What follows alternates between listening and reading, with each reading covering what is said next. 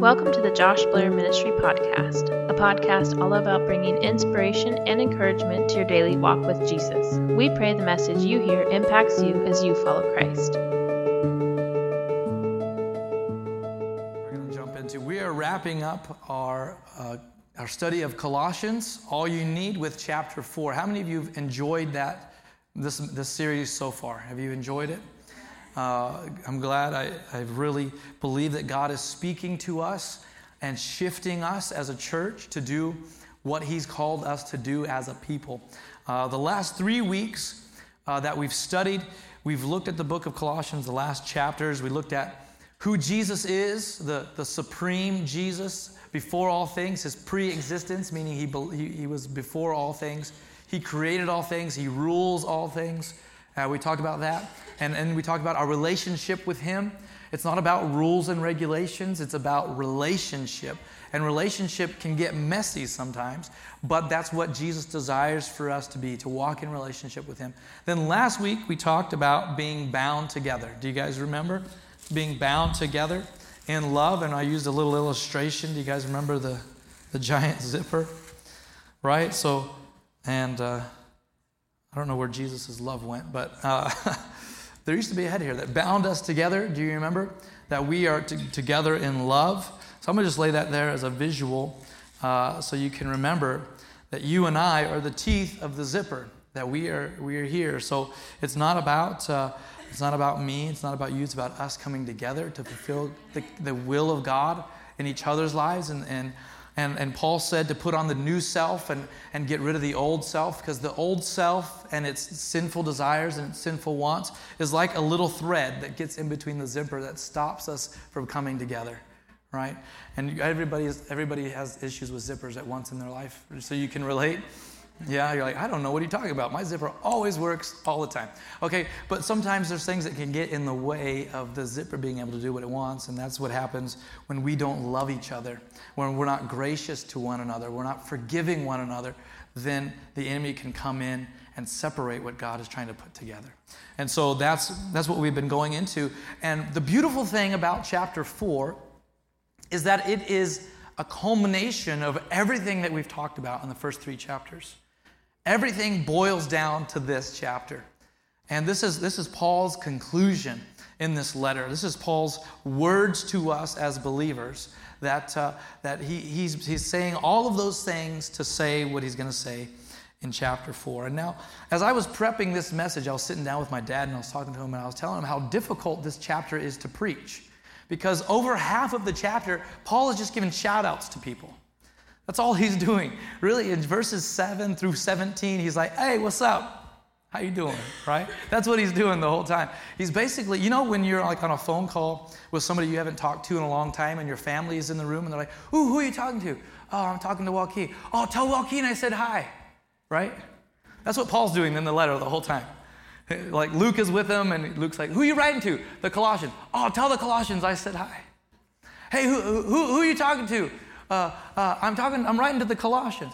Epaphras is like, hey, tell them I love them. You know, that's the whole chapter. That's like half the chapter.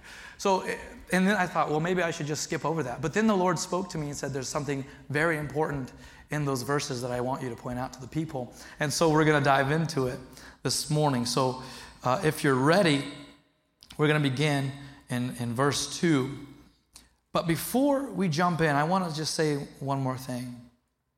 That in the first 5 verses of this book, of this chapter, Paul is bringing this powerful conclusion together, and he's reminding of this to end with the beginning in mind. And maybe you're sitting there and you said, Pastor, you said that backwards. The saying is to begin with the end in mind, but that's not what I mean. The reason I want you to hold on to something, and I'm going to ask you this question: what does it mean and what does it look like to end with the beginning in mind?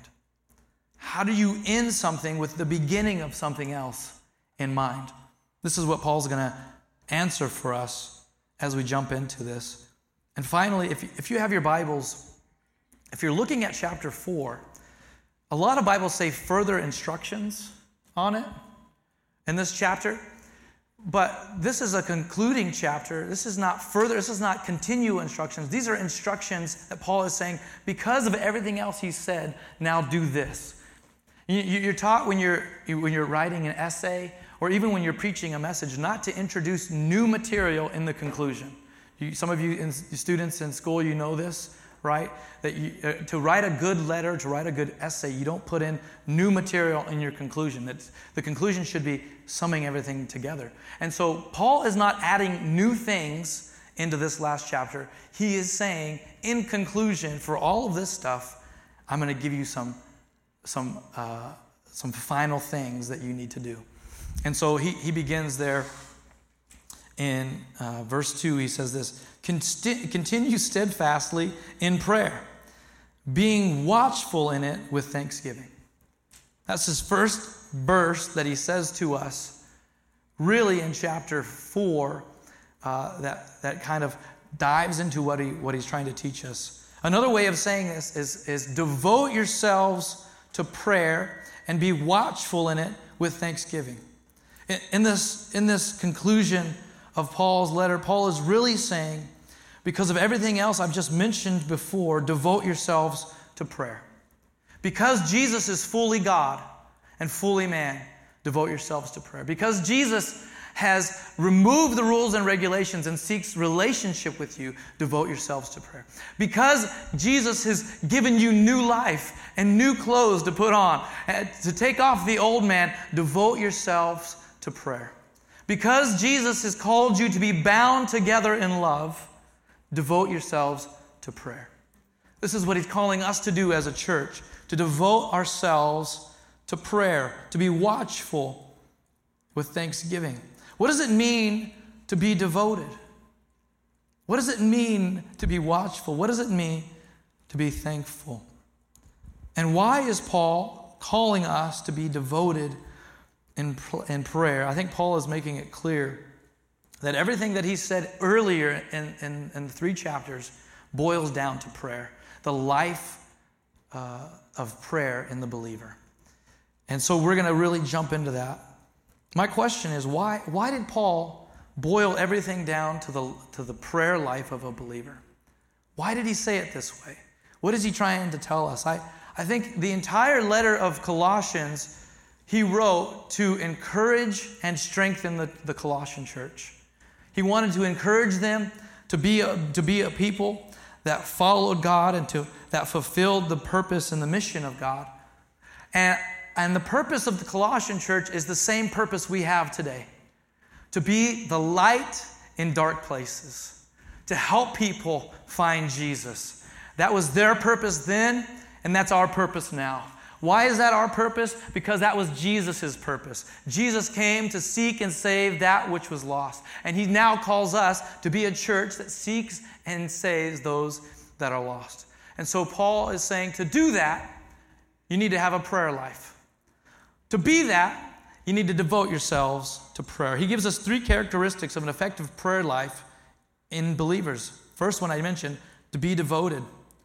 Devoting ourselves to prayer denotes this commitment to prayer, come hell or high water. Rain or shine, does not matter what's going on in my life, how I feel, I am committed to prayer. I am devoted. It talks about this gritty determination. You know that there was a movie with, was it Clint Eastwood? No. It was somebody, Grit. Do you remember that movie, Grit? That's just like this, man, it's just, who is it? True Grit. Man, it's even better than just grit. It's true. And it's just like this determined, I'm going to do what needs to be done. You know what I mean? Like, I'm going to do what it needs to be done. And we have those things for certain things in our life. You know, we have a true grit to get things done. And so the question for you is, are you devoted to prayer with this true grit? That doesn't matter how I feel, doesn't matter what's happening, I'm going to seek God in prayer. Paul's saying, be devoted to God in prayer. He says then, be watchful. Be watchful in prayer. What does being watchful mean? It means you're anticipating something coming. Do you pray like you anticipate something coming? Do you pray that God When you pray, you're watchful, you're believing that God is sending something your way. Be watchful in prayer. It's an anticipation that God is going to answer the things you're asking for. So when you are devoted to God with a grit determination saying, I don't care what happens in my life, I'm going to seek God in prayer. And then you're watchful saying, God, you're going to answer. I know what's coming. I know that you're bringing the answer to what I need. I know, God, that you're delivering the message that I need. It's this persistent, vigilant prayer as an ingredient of the church's mission to spread the good news of Jesus. Believers, to do that, we have to pray that those who need God would find God. Do you have family members that don't know Jesus? Paul is saying your mission is to seek and save that which is lost. How you fulfill the mission is through prayer, having true grit, and being watchful. Do you anticipate those who are far from God to come close to God? Do you pray as if their life depended on it? Saying, God, would you save? Would you heal? Would you restore my neighbors, my family, my friends, my coworkers? God, are you going to do something? I believe you are. I believe it's coming. And you keep praying until it does. You keep praying until you witness it right in front of you. It's being devoted. It's being watchful. Finally, it's being thankful. A thankful prayer expects God's answer. You thank Him before the answer ever comes, don't you? That's what Paul's saying, to be thankful. Being thankful for God's answers. But secondly, Paul is saying here, when you're praying, don't forget the joy of your salvation when you're seeking the things that are delayed. He's saying, be thankful the fact that you know Jesus, that you have a relationship with Jesus. Because sometimes when you're in prayer, it becomes burdensome. It feels heavy because you don't have the answers you're wanting. You're not experiencing what you thought you would experience. Things aren't laying out the way you thought they would. And the enemy tries to use that to steal your joy. So Paul says, be thankful in prayer. That way the enemy can't come and steal your joy. You're saying, God, I thank you.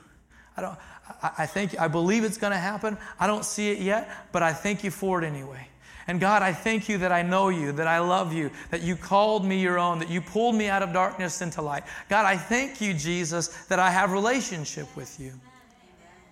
That can drive you to do what Paul is calling us to do, to be devoted, to be watchful, to be thankful. An effective church is a praying church. For us to be effective in our community, we have to be a church that prays. We have to be a church that says we are united. That's why Paul said you have to be bound together in love, because Jesus said, where two or more are gathered in my name, there I am in their midst. What you agree upon on earth will be agreed upon in heaven. And so he's saying for that to happen, you have to love each other. You have to agree with one another, and then you need to pray.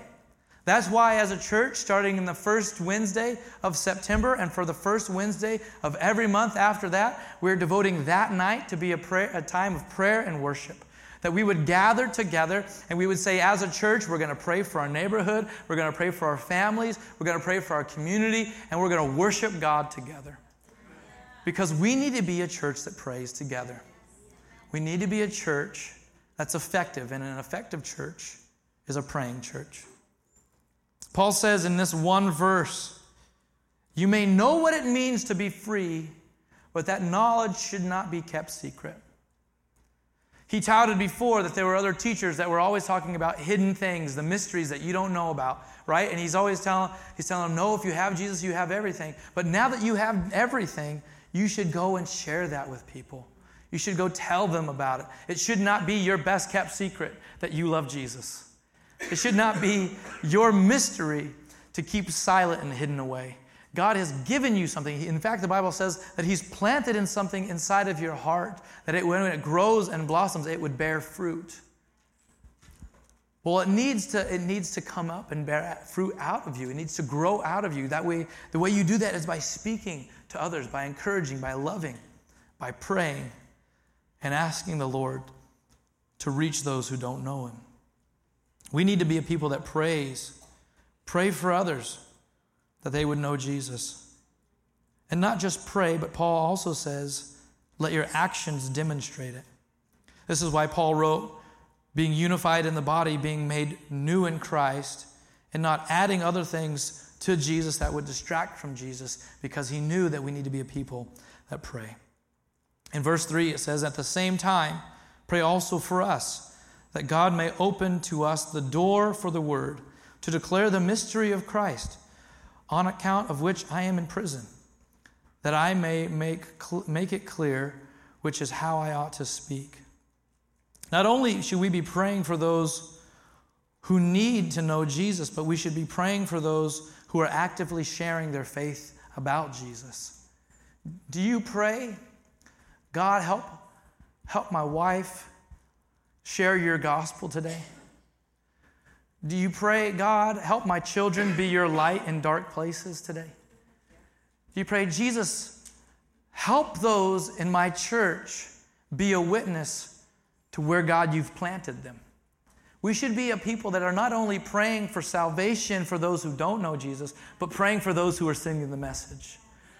God, that way their hearts are open and their hearts are ready to deliver. We need to be people that say, God, we believe in the power of prayer, and if we will do it, you will do it. If we will pray and seek your face, God, you will pour out your heart, your blessing upon others. And not just praying for pastors, because all of us are called to speak the truth of who Jesus is in our lives. I want your prayers. I covet your prayers. I need them more than ever. Our family has been going through sickness now for about 2 weeks, and we need it out of our house. You can pray for healing. We need your prayers for healing in our home. But also, I want you to be praying for one another. Praying that we would be effective witnesses, because you have a circle of influence that I do not have. God has placed you in your workplace to influence those who are right around you, right? I don't have access to them, but you do, right? Kids, you have access in your schools. You have become a place of influence in your friends that I'm not going to have influence in. So God is saying to you, I want to bless you. I want you to be strong and courageous. Know who I am and share who I am with people who don't know me. God is wanting us to pray like we've never prayed before. To be an effective people in sharing our faith. Paul, he says, I'm here in chains. He's in prison.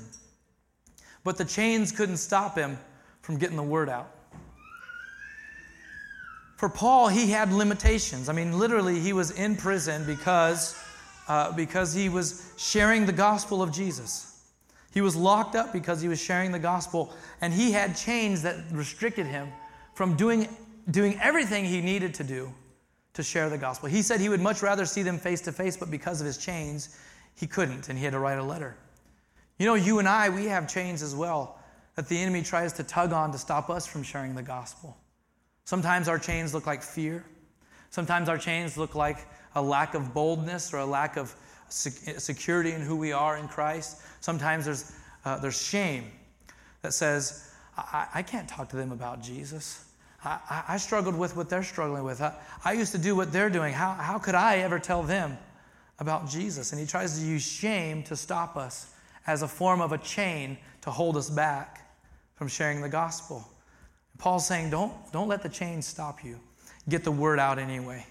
God is more powerful than your fear, more powerful than your shame, more powerful than any lack of boldness or a form of insecurity in who you are in Jesus. He is saying, I have given you the ability, despite your limitations, to share the good news because I've put it inside of you. If you have it, you have the light.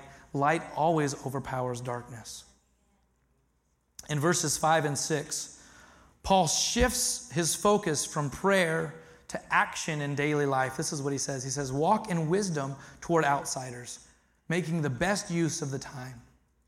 What does Paul mean about with the word outsiders? Most of us would just think those who are non-believers, right? People who don't confess Jesus. But actually, it goes beyond that, because in rabbinical code, they would talk about outsiders as anybody who did not believe real doctrine or true doctrine.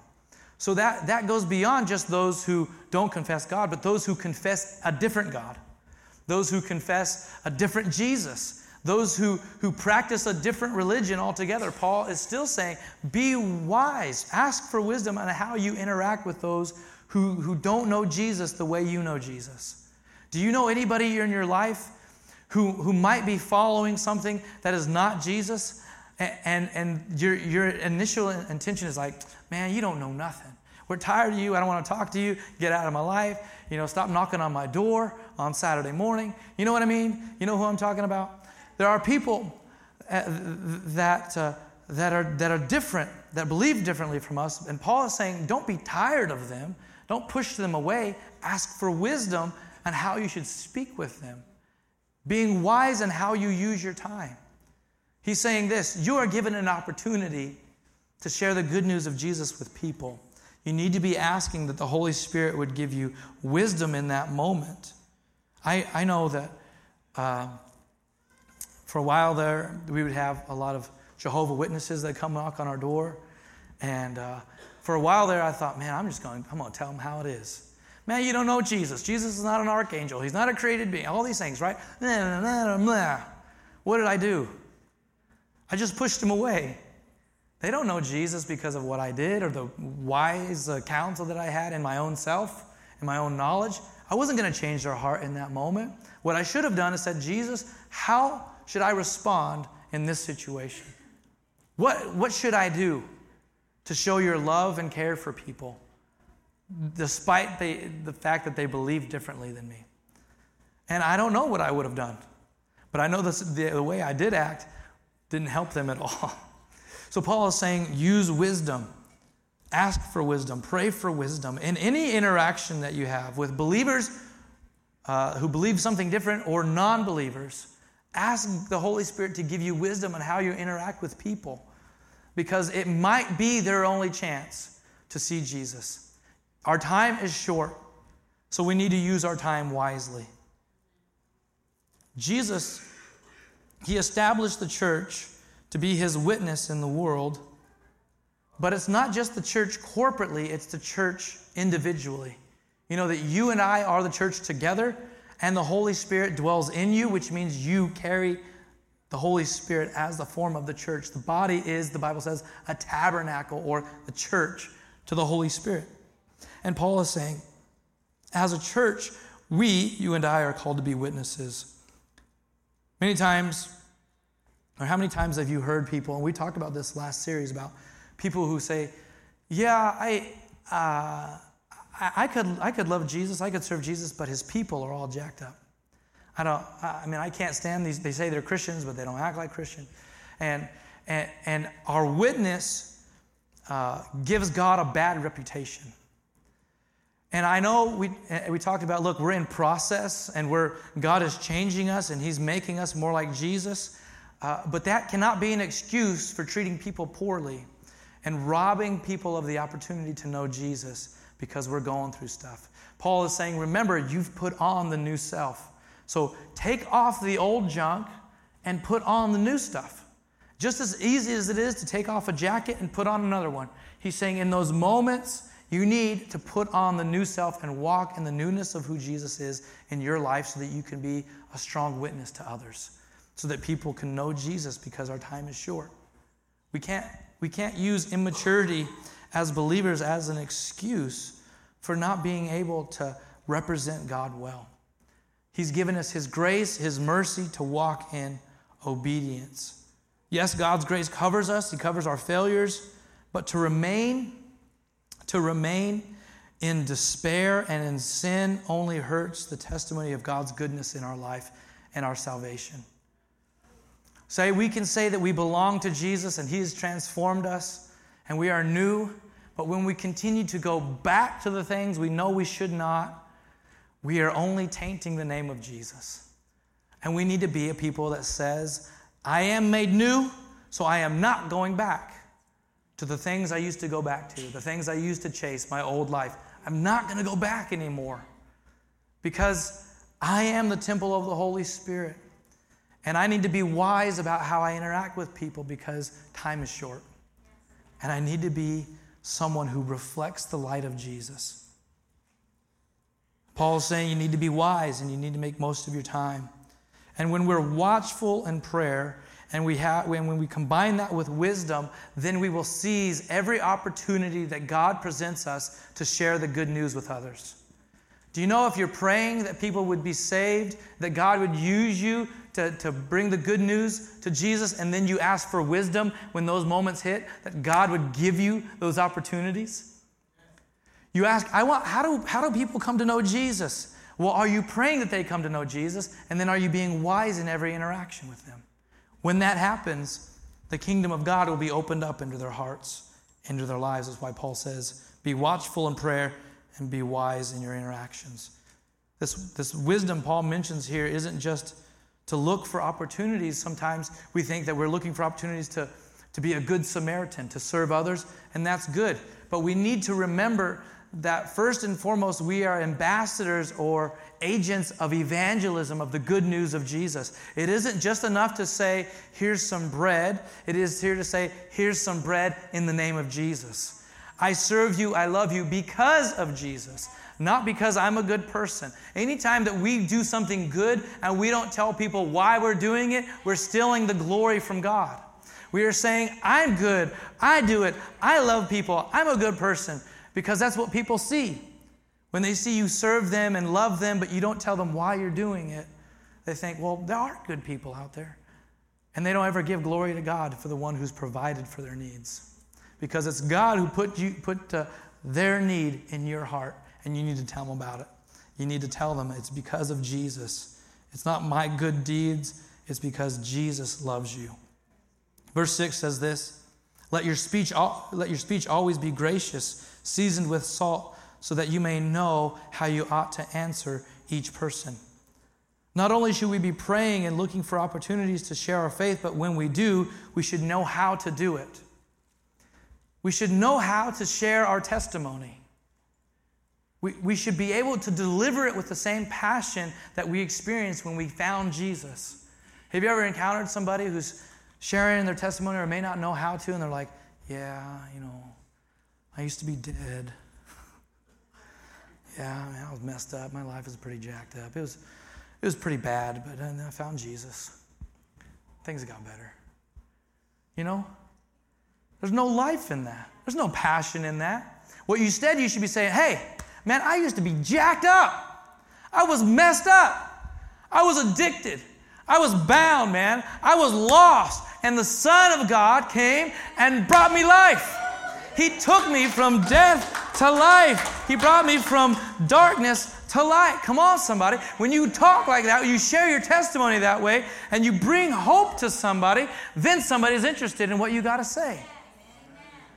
We know that we should share the good news of Jesus, but we allow the enemy to intimidate us, tug on those fears that are bound on us, and say, oh, I can't share that, or I'm going to be quiet, I need to be timid. When God says you are a roaring lion, you need to be out there and speak the truth of who Jesus is in your life. You have to. Are you excited about knowing Jesus? Then live that excitement. People need to see that there is life inside of you. People need to know that you have been set free, man. Are you excited that you're no longer addicted to the drugs that ruled your life? Are you excited that you're no longer addicted to the alcohol that told you what to do and when to do it? Then tell people about it. Say, man, I am set free in Jesus' name. I've been made new. Let me tell you about it. Let me tell you what Jesus did for me. Jesus. That's what it means to be seasoned with salt. We need to be a little salty in a biblical sense. That's something else nowadays, something else. But we need to be salty. We need to let people know that we got a little spice in our life. We got a little flavor. We got a little something that's going on inside of us because Jesus has rescued us. Our speech should be gracious with those who don't know Jesus and add flavor to when we tell them about Jesus so that they might be open to Jesus. People need to know that they can be set free. And when we tell them, I used to do that, but I don't do that anymore.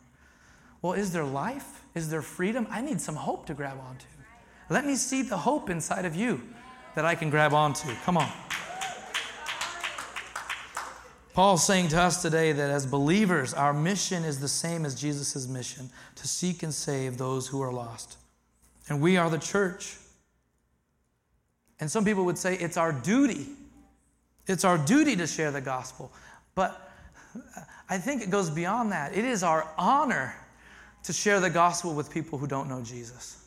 It is a privilege for me to tell somebody about Jesus, to get the opportunity to say, look, I don't know what's going on in your life. I don't know where you're at, but I know Jesus can change you. I know Jesus can minister to you. I know Jesus can change your life. It's an opportunity and it's an honor to share the good news of Jesus with people. Not just corporately, because sometimes we think, well, I just got to invite friends to church and pastor will do it. And I tell you, if you invite your family and your friends, I will give them an opportunity to know Jesus. I'm not going to miss an opportunity to say, do you want to know Jesus? But God has also put it inside your hearts individually to share the good news of Jesus. It's not so much about what the church does or the programs that people lean on to minister to people. God is calling us, you and me, to be the hands and feet. Does God use the church? Of course He does. But He doesn't just use the corporate church. He wants to use you. And in fact, I told you, verses 7 through 17, Paul does a lot of individual shout-outs. And I believe that it illustrates the importance of individuals as he wraps up this letter. Paul uses 10 verses to talk about 10 individuals and tell them who they are. He tells us who they are. I've often wondered if God's word is inspired, that every word that's in the Bible God wanted us to read, why would He then use 10 verses to talk about people we don't know? And not to say that they're like, so-and-so did this. It's like, hey, this guy's an awesome person. Hey, this person loves me. This person's my cellmate, right? He does all of these things. And it made me wonder, God, why are you wasting space? Unless there's a purpose in seeing these individuals. I believe that Paul is saying, and he's solidifying the importance of individuals in God's plan for the church. In these 10 verses, these men and women all played an important role in the kingdom of God, and God wanted us to know that He not only saw their contribution, but He wanted us to remember them as well. Sometimes we think that we get lost in what the church is doing and that we don't matter. God is saying, and He's giving us the example in these verses, that He sees your effort, He sees what you're doing, and He recognizes you. And He's saying to us this morning, these are people that God wanted to say, I know what you've done, I see your contribution, and I want the world to know your names. I want the world to remember who you are. And so these are the names that Paul writes down in these 10 verses. He says, Tychicus, he says he's an encourager. Onesimus, he's a beloved brother. Artochicus, I don't know how to say his name, was a fellow prisoner. And Mark was one who took care of Paul. And Justus was a comfort to Paul. And Epaphras was the one who struggled in his prayers for others, that they would mature in the faith. And he says, Luke, he's a physician and he's a writer. You should know him. And Demas is the one who is traveling with Luke. And Nympha is the one who's opened up her home for a small group. Can you say amen to that? That God is recognizing somebody who opens their home for a small group. He says she's got a home in her church, and God wants to bless her. And Archippus, he's the one who's called into ministry. Why is it important that Paul mentions all of their names? Because God wants us to know this morning that our individual efforts to share the good news with others is vitally important. And He sees the effort, and He knows our names.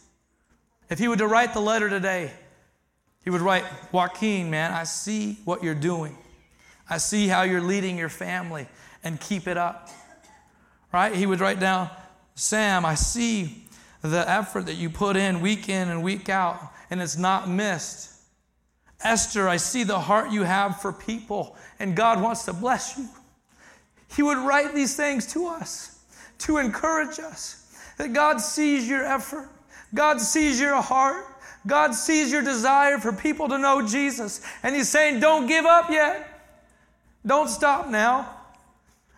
I have a plan for you. If you'll just be devoted to prayer. If you'll be watchful. He sees your effort. And He wants you to know this morning that it's not in vain. Don't be discouraged. Seek Jesus. Believe that those that are in your life that need to know Jesus are going to come to know Jesus. And keep praying. Keep seeking. Keep asking and waiting for the answer to come. And then take action when that door is open. When someone asks you, why do you have the hope that you have? You can tell them, because it's Jesus who took me and changed my life. And I want you to know who Jesus is too. I just feel that so heavily in my heart this morning. God is wanting us to be a church that is effective. We need to be a people that is effective.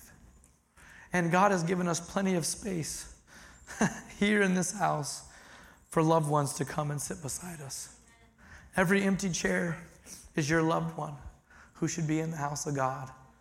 I want you to work. I want you to strive. I want you to be diligent and devoted and being watchful, because God is going to do something in these days that is going to shake us. The things that we thought that were impossible, God is going to make possible. When we begin to be a people that say, God, I need you to move like never before. God, I need you to work like you've never worked before, Jesus. My heart is desiring for you to move. God is telling us today, I see you. I love you. Keep going. Keep running this race. God was willing to use 10 verses to talk to about 10 individuals in their efforts in the kingdom of God to demonstrate the importance we have as believers to do our part. If God has placed something in your heart today, He's placed something in your heart for the kingdom, to work for the kingdom, and you don't see the church doing it, maybe God's put it inside of you so that you would do it. Don't just say, well, the church isn't doing this, the church doesn't do that. We don't need to have programs for everything. We need to have people for everything. You're saying, man, so-and-so's not here today. I wonder if the pastor's going to call them. Maybe you should be the one who's calling them. It's hard for me sometimes to see up here and say, oh, so-and-so's not here. But you would know because they sit next to you. Maybe God would say, hey, why don't you give them a call? Say, hey, I love you. I miss you. Are you okay? Do you need anything? Where are you at? We're just showing some concern. Maybe God has put that in your heart so that you can do it. Finally, Paul concludes the chapter and the whole book, and he says this: remember my chains, and grace be with you. He's saying this: even though I'm in chains, I'm still seeking to fulfill the kingdom. I'm still seeking to fulfill the will of God in my life. He's saying, if I can be doing the will of God despite my chains, then what can you do despite yours? Don't let fear stop you. Don't be intimidated. You don't need to know the entire Bible to tell people about Jesus. Just tell people what God has done in your life. He says, remember my chains, but they don't hold me back. And let grace be the thing that carries you. Continue in prayer and let the work get done. This letter of Colossians is wrapped up in these verses, putting them and us in an ultimate call to help people find Jesus. He says, we see Jesus for who he is, so we point people to him. We don't distract, we don't add things to Jesus so that we can point people to him. We put on the new self so that we can point people to him. We stay united in love. We're bound together so that we can point people to him. Everything that we do should be point people to Jesus. I asked the question, what does it mean to end with the beginning in mind? It means this, that how we end things could lead to someone's beginning with Jesus.